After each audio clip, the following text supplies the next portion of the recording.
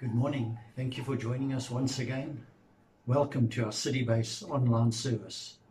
I trust that you've had a good week and are once again ready for the Word of God.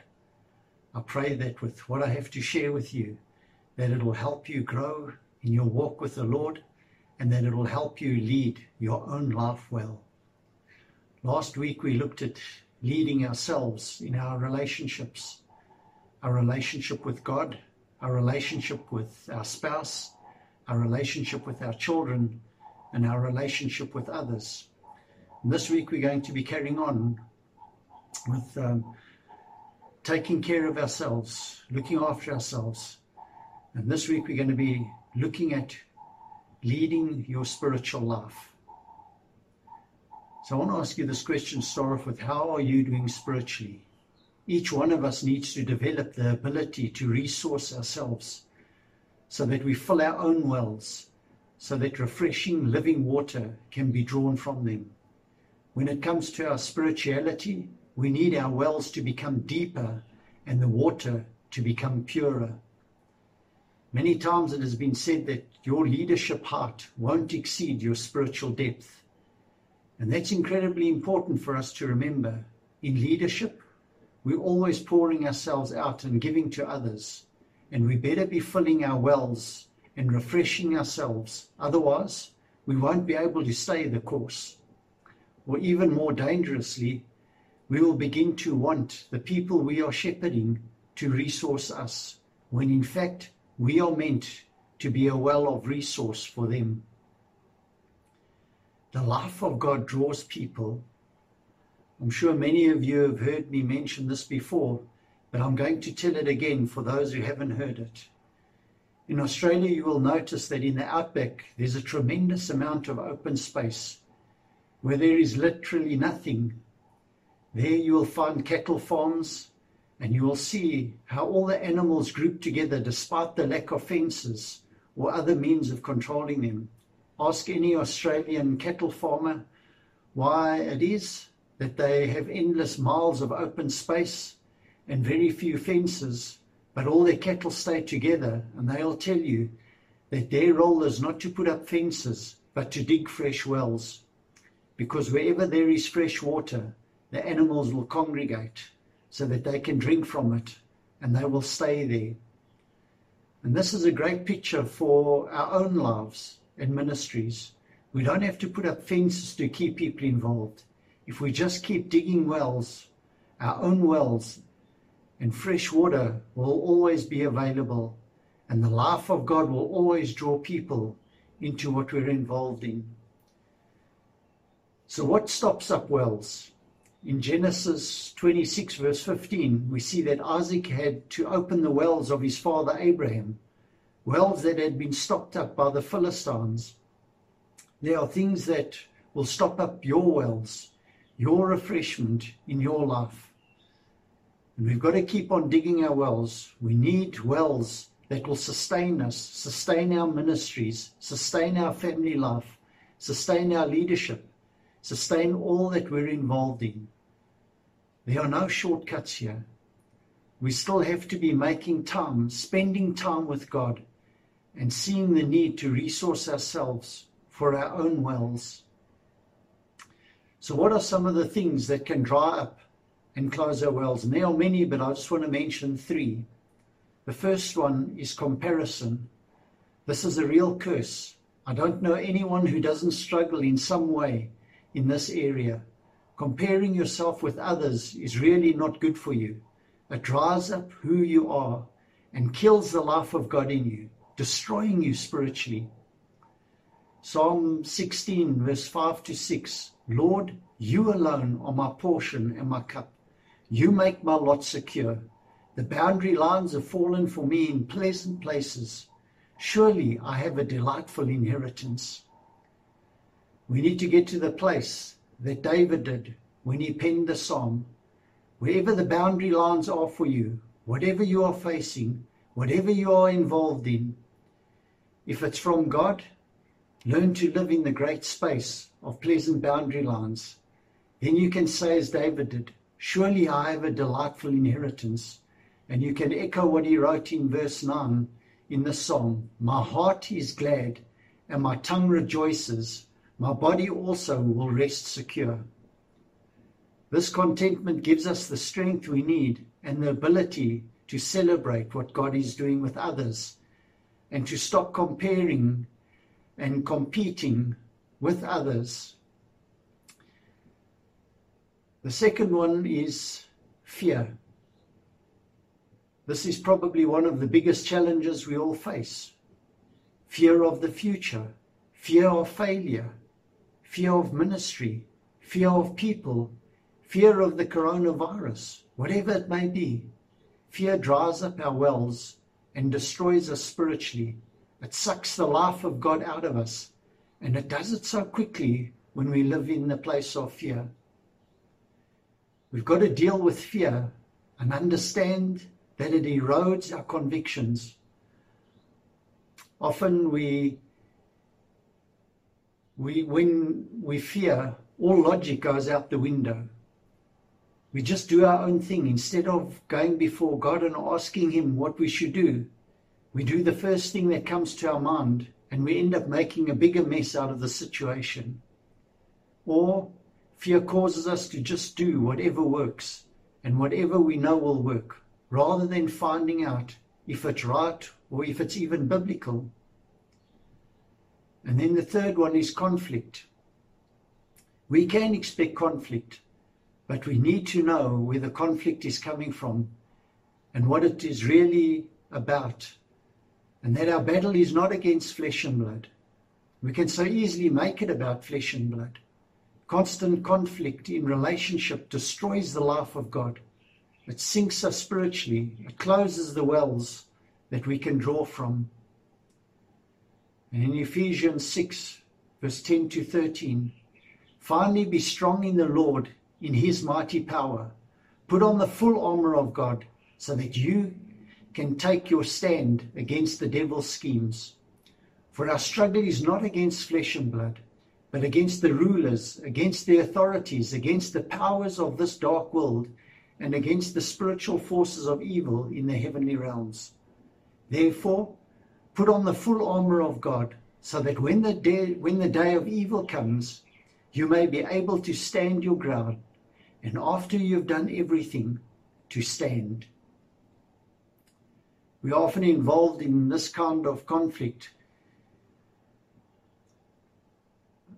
because we involve ourselves in things we shouldn't be involved in. In 2 Timothy 23 and 24, Paul makes it very clear to Timothy on how he should conduct himself in conflict. So 2 Timothy 2, verse 23 and 24. Don't have anything to do with foolish and stupid arguments, because you know they produce quarrels, and the Lord's servants must not be quarrelsome, but must be kind to everyone, able to teach, and not resentful. I love how clear this is. This is the reality. Foolish arguments lead to quarreling. And a lot of us are involved in arguments in things that might seem relevant, but are actually irrelevant. And this sucks the life of God out of us and destroys our spiritual life and our ability to bring life to whatever the situation is that we're involved in. So don't get involved in conflicts that you are not called to fight.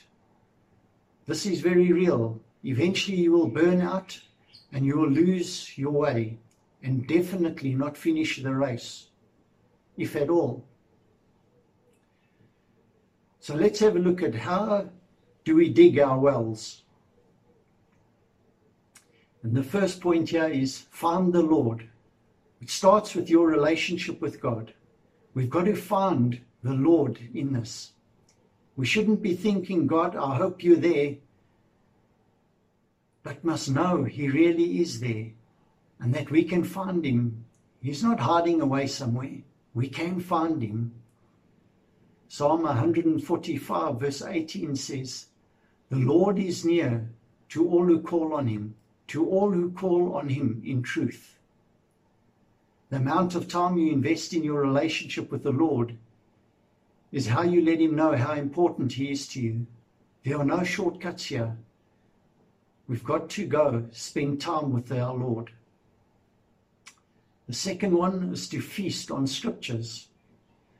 We shouldn't just be reading scriptures for our next fix, or just so that we can put another notch in our belts and say, look at how much of the Bible I've read.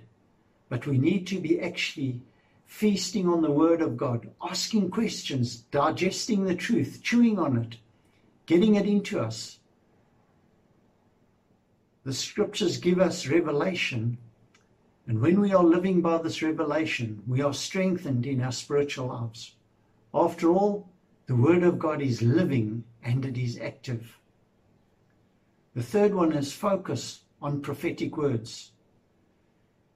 Again, if we go back to 1 Timothy 1, verse 18 and 19, it says this, Timothy, my son, I am giving you this command in keeping with the prophecies once made about you, so that by recalling them, you may fight the battle well, holding on to faith and a good conscience.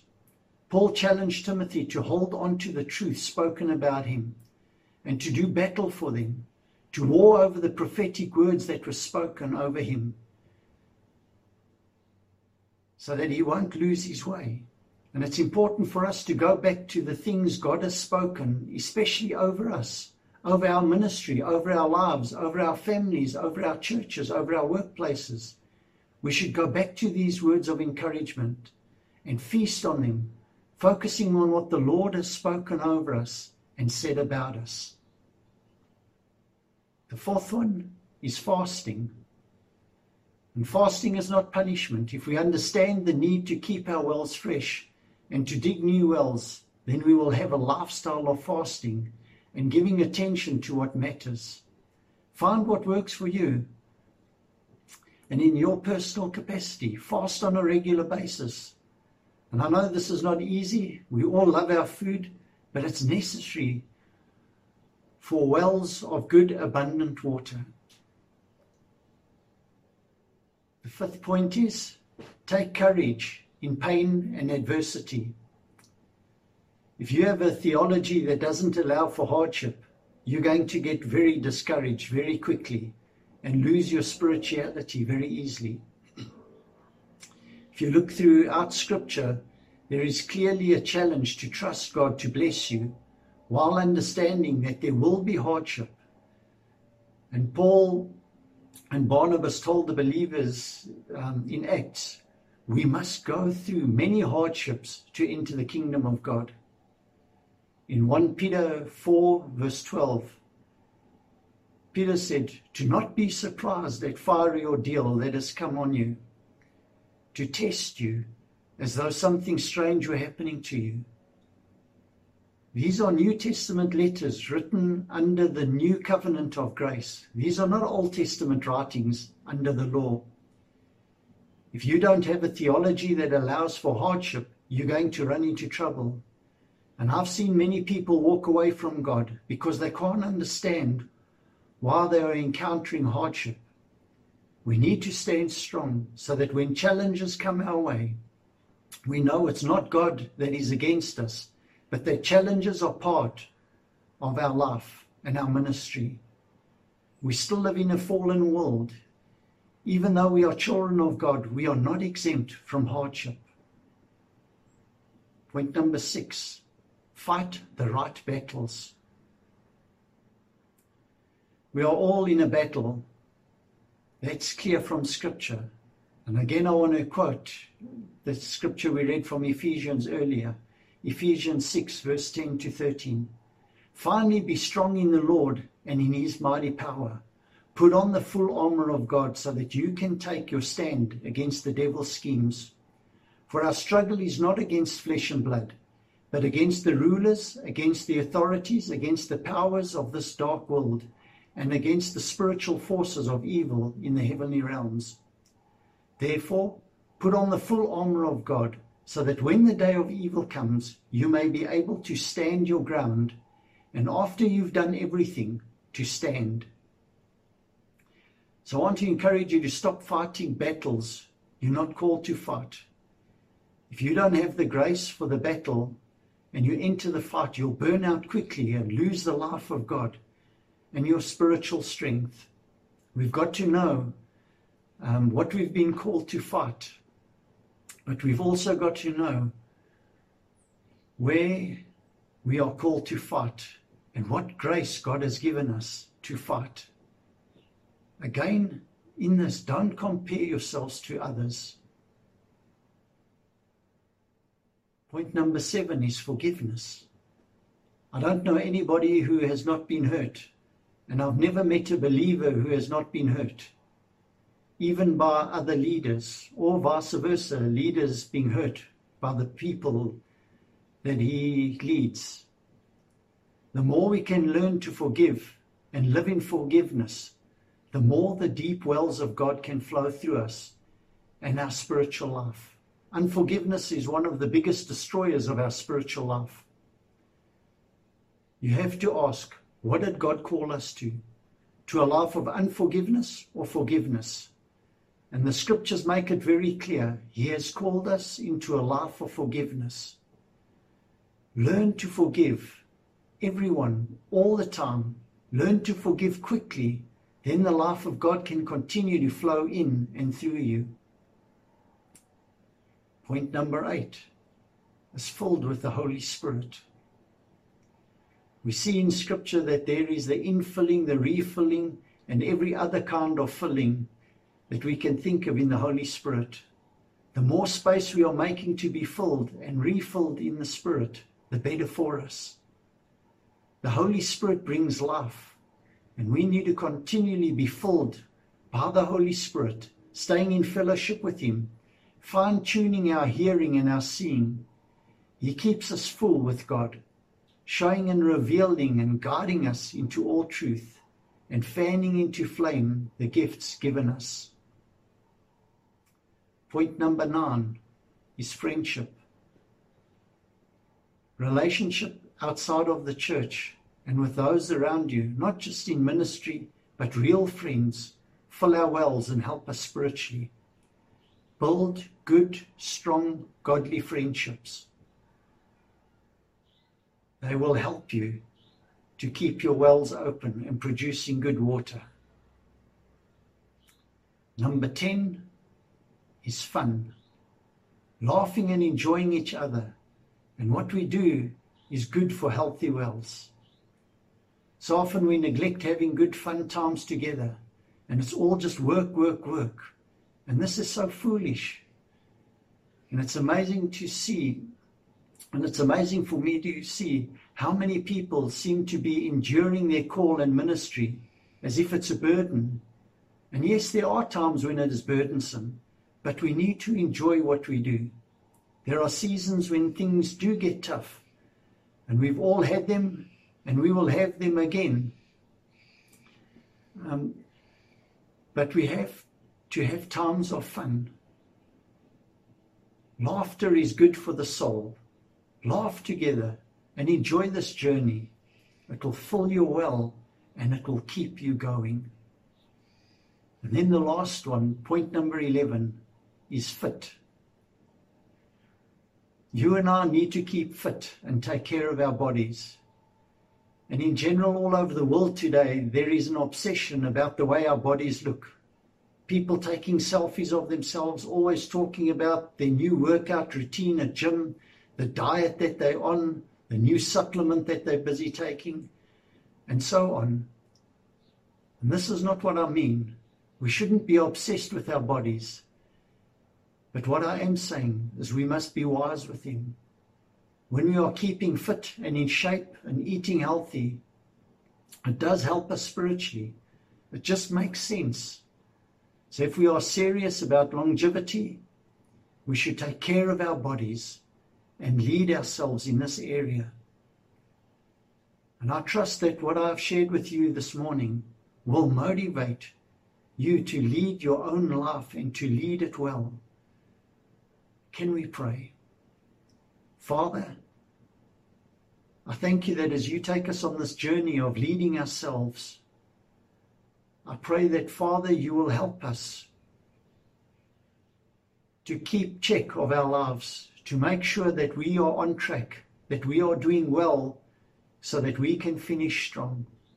Lord, where there are things in our lives that are not lining up with your word, where we are doing things in our own strength and not relying on you, I pray that you forgive us and that you help us to turn from those ways of doing things and to put our faith and trust in you, to make our requests known to you, to bring those things before you that we are going through and ask you to help us with them so that we don't try and fight these battles in our own strength. Father, I pray for your people that you will help them to continue to stand strong, even though, Father, times are difficult and we may be going through lonely and hard times. Father, you never leave us. You never forsake us. You are always there for us.